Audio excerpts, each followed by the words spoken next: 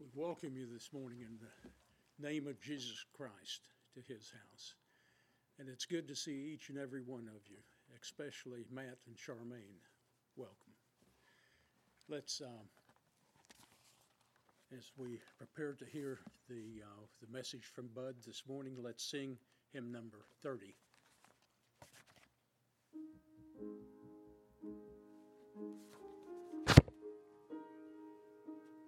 rise.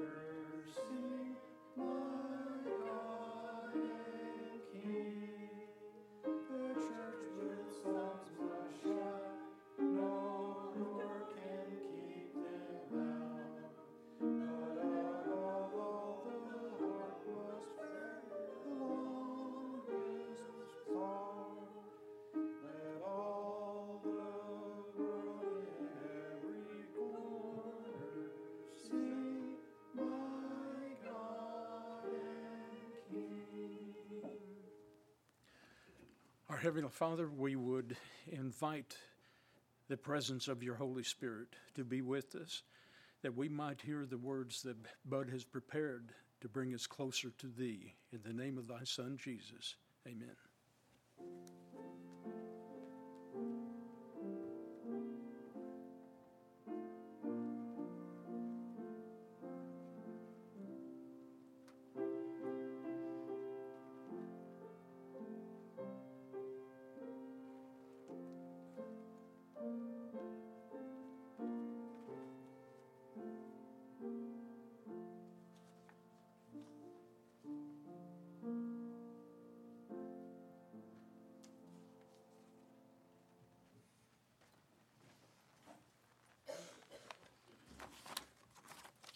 Good morning and welcome into the worship of Jesus Christ this morning. We're glad you're all here.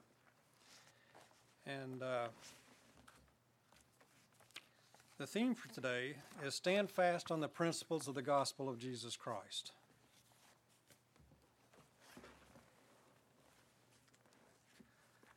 As I was thinking about standing fast on the principles of the Gospel of Jesus Christ, I was thinking, well,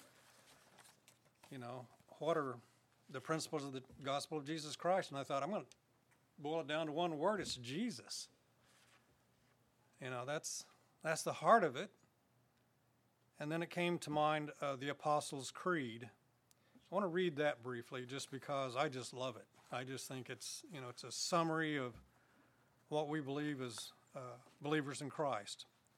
I believe in God, the Father Almighty, creator of heaven and earth, and in Jesus Christ, his only Son, our Lord, who was conceived by the Holy Spirit, born of the Virgin Mary, suffered under Pontius Pilate, was crucified, died, and was buried. He descended into hell. The third day he rose again from the dead. He ascended into heaven, is seated at the right hand of God the Father Almighty, and from thence he shall come to judge the living and the dead. I believe in the Holy Spirit, the Holy Church of Jesus Christ, the communion of saints, the forgiveness of sins, the resurrection of the body, and life everlasting.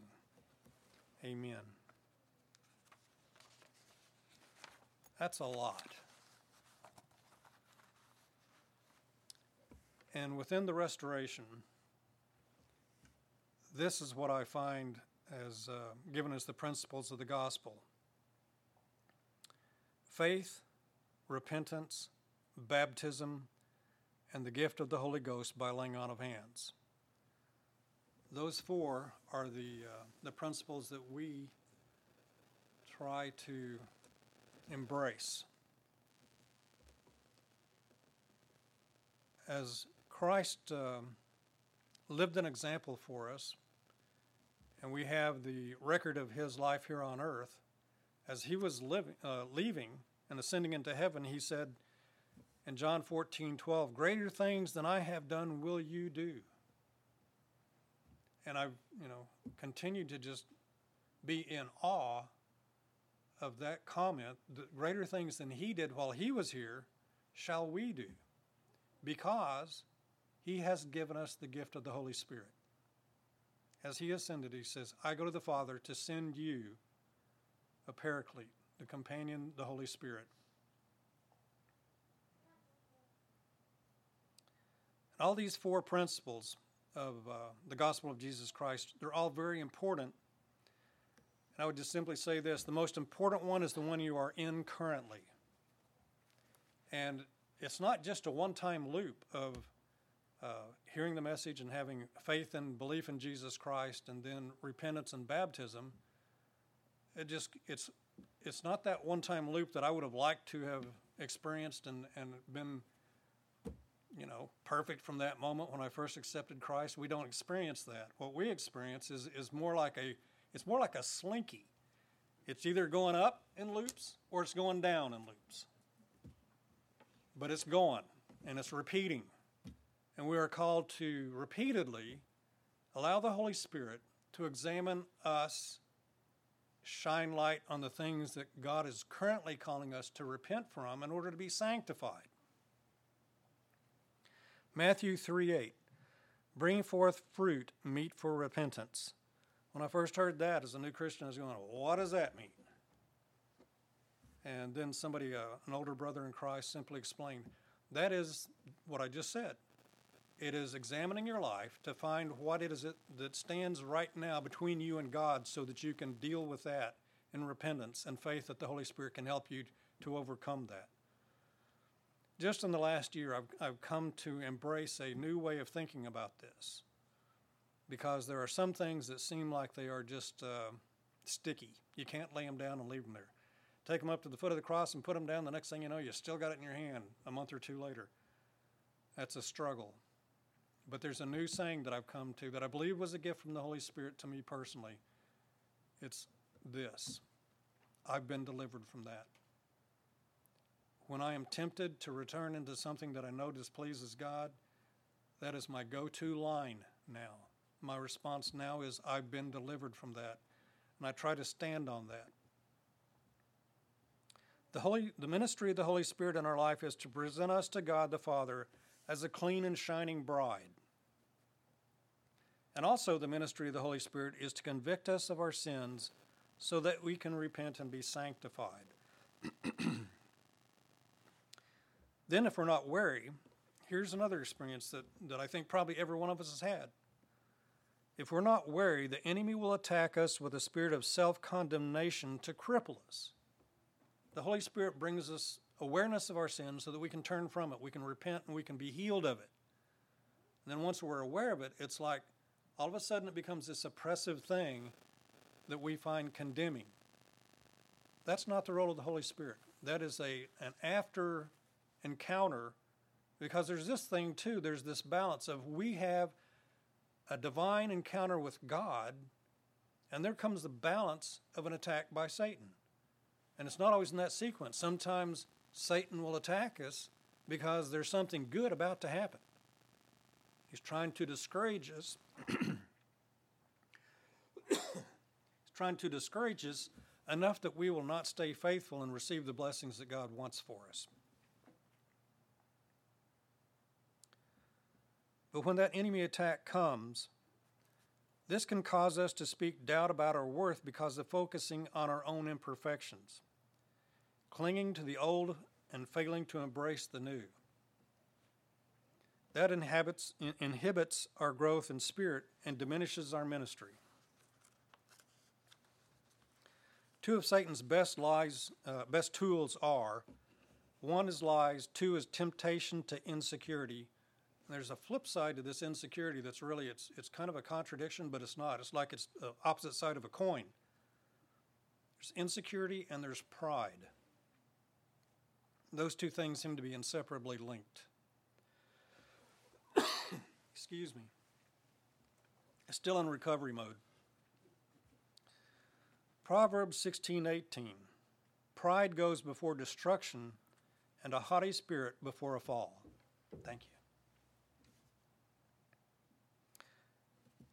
All of that brings us to a point of how then do we stand fast on the principles of the gospel of Jesus Christ? I think every one of us who comes into the sanctuary, we're here to embrace the hope of a more intimate relationship with Jesus Christ.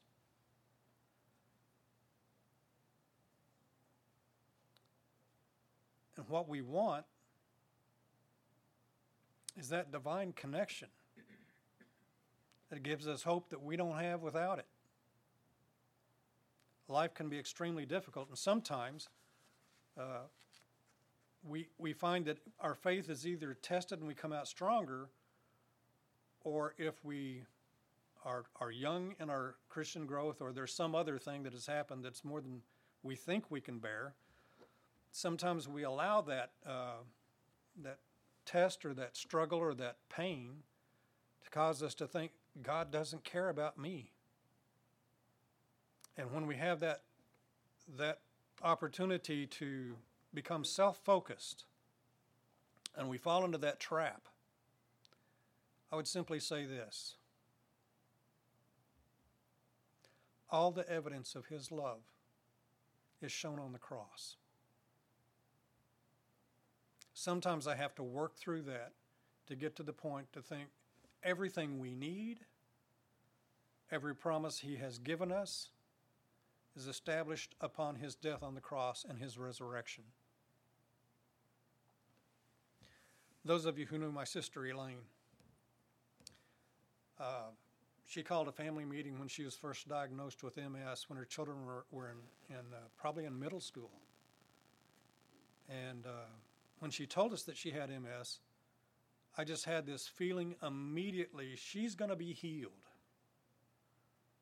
This is an opportunity for God to show His power of healing. And she first announced that the doctor says, well, this is the least of the four. This is not the worst it could be. This is actually the least dangerous, the least threatening of the four different kinds of MS. And for the next remainder of her life, we would meet and pray, and I would call together priesthood and lay hands and pray, and we would go and see ministers of other interfaith denominations or non-denominational ministries that actually were experiencing gifts of the Holy Spirit, and people were being healed. And I kept thinking, this is not going to result in her death. She's going to be healed. And we stood on that. She claimed it.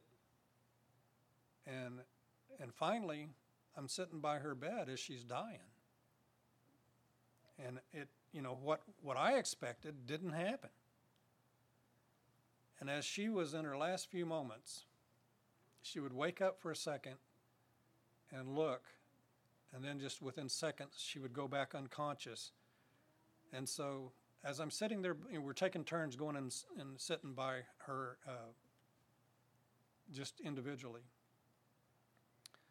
So she wakes up and she looks at me, and I see fear on her face. And I know it's because she knows I'm here, because she's dying and she's losing the fight, and it's imminent. It's right here, right now. And so then I just determined, the best way to handle this is the next time she wakes up, she's going to see me smiling. So she wakes up and she looks at me. I said, "Don't be afraid. Do not be afraid. We're letting you free to go home." And then she was back out. everything that she needs and needed at that moment had already been accomplished. I fell into the trap of thinking, I know what God wants. I still believe God wants healing more than he wants lack of healing. I don't understand the absence of our faith creating the miracles that we believe in. I'll just tell you right now, that's a mystery to me. But it doesn't change my faith in what Christ has done on the cross at all. And so when we go through things like that, how do we stand fast? I'm going to tell you right now, there's only one way we can do that.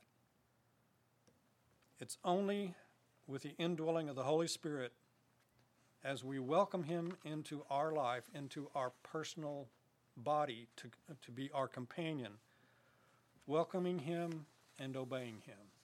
That's the only way we can stand fast, because we cannot do it in our own strength. Proverbs 29:18 says, without vision the people perish. I just want to ask you this, what's your vision? Sometimes we have to allow the Holy Spirit to retune that in us. If I had not been able to do that with the passing of my sister, if I hadn't been able to allow the Lord to retune that particular vision, that would have been crushing to me. And I had to simply say, here's what I understand about healing at this point. It's done. It's done on the cross. It's either done immediately when we ask. It's done gradually through time. There's instances where I've been prayed for by the elders of the church. When I had pneumonia, I just got up out of bed and went into the bathroom, coughed up a bunch of junk, and I was well. I've seen it happen. Even not being an elder of the church, when my nephew was less than 2 years old, he had an earache and he couldn't sleep and he just cried and cried. And my sister Elaine and I, we were both on the road traveling. She was in her car and I was in mine, and we were going. She started flashing her lights and I pulled over and she said, would you pray for Greg? He's in a lot of pain. He's got an earache. They're on the shoulder of the highway. I went back and just put my hand on him and prayed for the Lord to heal him. And he immediately quit crying and went to sleep. I've seen other instances of healing. I'm not going to take a lot of time to rehearse all of those for you. I imagine that there are those of you here who have seen those things and experienced those things, have prayed for people and seen them healed. And it's the grace of God. It's the divine presence of the Holy Spirit being made manifest.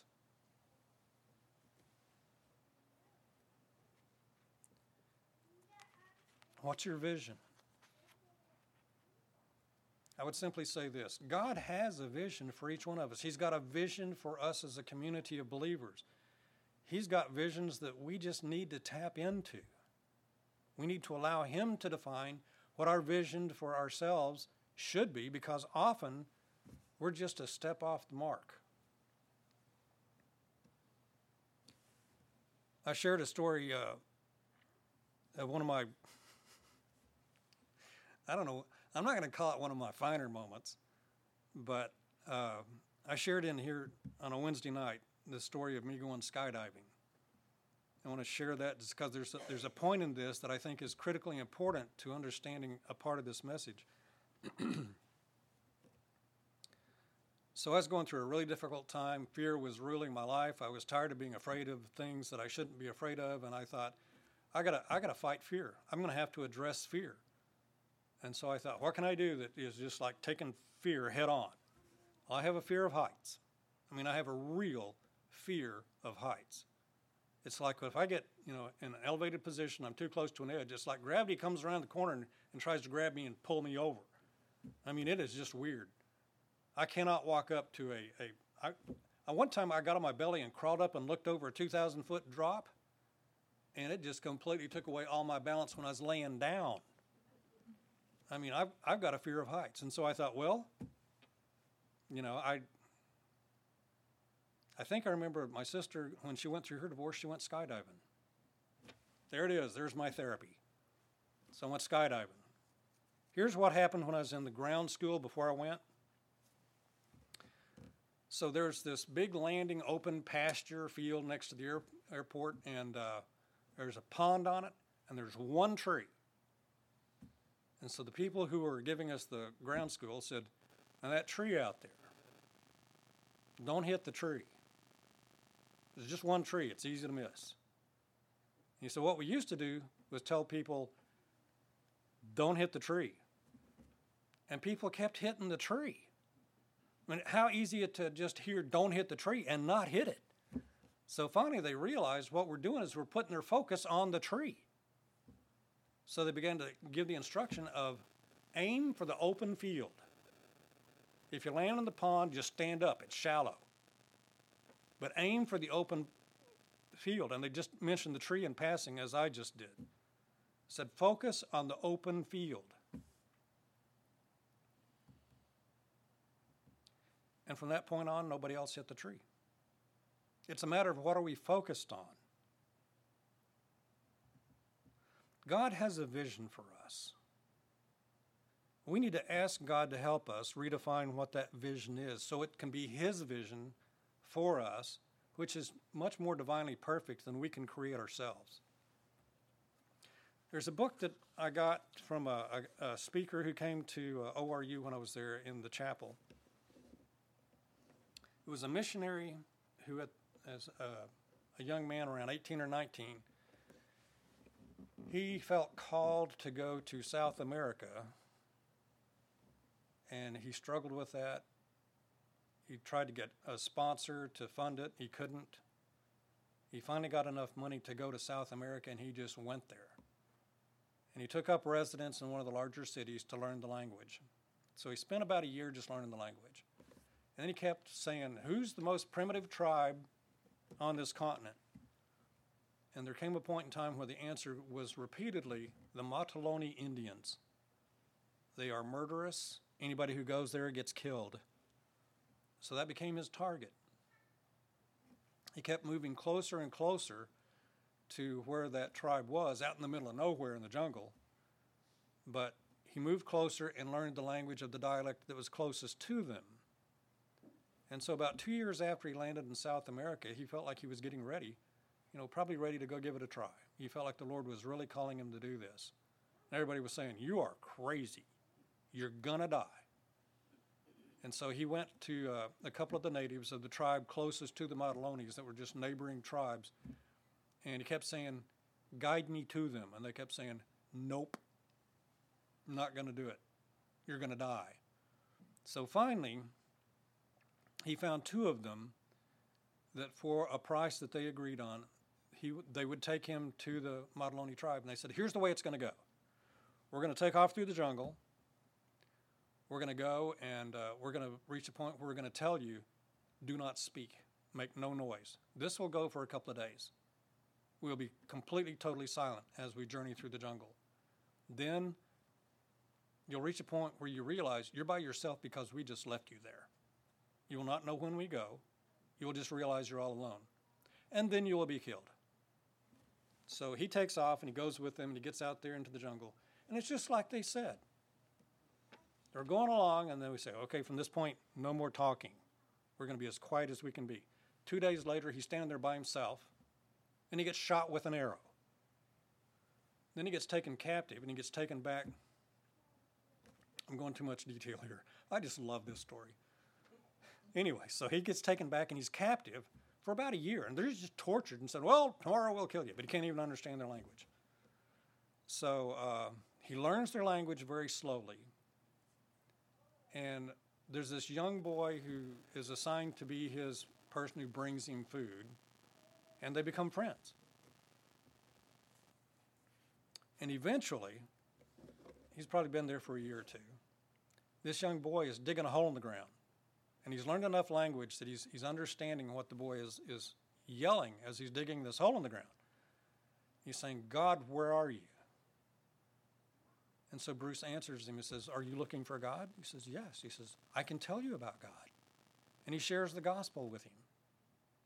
And the boy receives it. And then his life is completely changed. The Holy Spirit indwells him. And then slowly, one by one, the rest of the tribe is converted. and they're no longer murderers. They're suddenly new Christians who their concept of Jesus Christ is he's a Mataloni Indian. He hunts the jungle with them because they have no preconceptions about who Jesus Christ is. He is simply their Savior. And so the point of me telling you all of this is for you to have a little bit of backdrop for what's going on with this. So Bruce is away getting medicine for the little clinic he's trying to establish to take care of the people's health needs. And one of his good friends is in a group of hunters, and he's up in a tree trying to get a monkey. You know, that's food to them. Well, so he falls out of the tree and breaks his neck. So they load him in a canoe and they take him to the nearest hospital, which is not very close. They get him to the hospital and they take an x-ray and say, yep, his neck's broken. So they put him in a bed and say, you must lay here and not move for 3 months. And his response was, I cannot do that. I cannot lay still for 3 months. I'd rather just die. So Bobby, the young man, goes in there and prays for him. And the next thing you know, he's up and walking around. And the people in the hospital are saying, you got to get back in bed. And so then Bruce hears about this, and he goes back there and he says to the doctor, well, stop trying to get him to just lay down. Take an x-ray and see what's happened.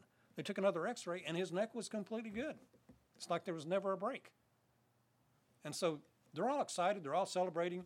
And Bruce says, it's a miracle. You know what their response was? Yes, it is. Jesus is in me. That was the miracle. Jesus is in me. And from that point, the things like the healing are simply manifestations of the divine presence of the Holy Spirit. That's the miracle. Once we understand that, everything shifts. So how do we stand fast on the principles of the gospel? By the presence of that powerful Holy Spirit indwelling us. Would you join me in prayer? Heavenly Father, we pray that this be so in our lives. Father, we pray that whatever stands between us and this loop through of repentance and the gift of the Holy Spirit indwelling us, we pray, Father, that whatever it is that stands between us and you, we would just lay at the foot of your cross, and by the power of your redemptive process, Father, we pray that we might have a more intimate relationship with you. Father, we pray that whatever our vision is of who we are and what our service to you is to be might be reconfigured to meet the vision that you have for us. Father, we love you. We devote ourselves to you. We pray, Father, that your Holy Spirit will work within us to perform greater miracles than we have vision to believe for ourselves.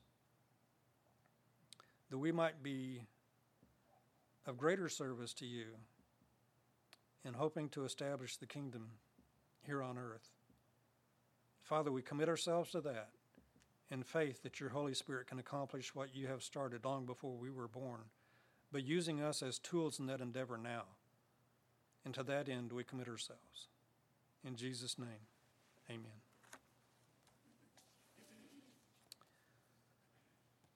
Our hymn is going to be number 556. That's been changed to 557.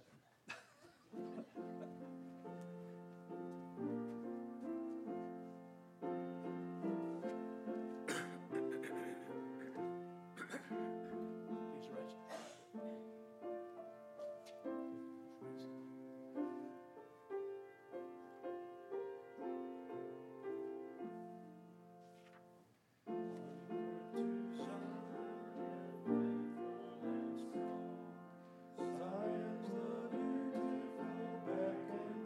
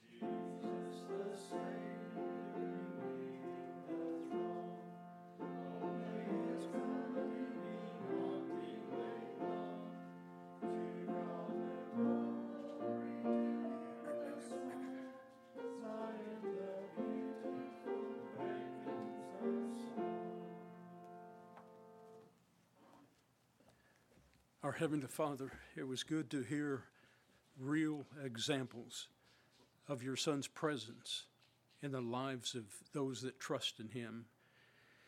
Thank you for the opportunity to be here this morning and enjoy the fellowship of thy saints. Be with us as we leave this place. Let us travel in safety. In the name of thy Son, Jesus, amen.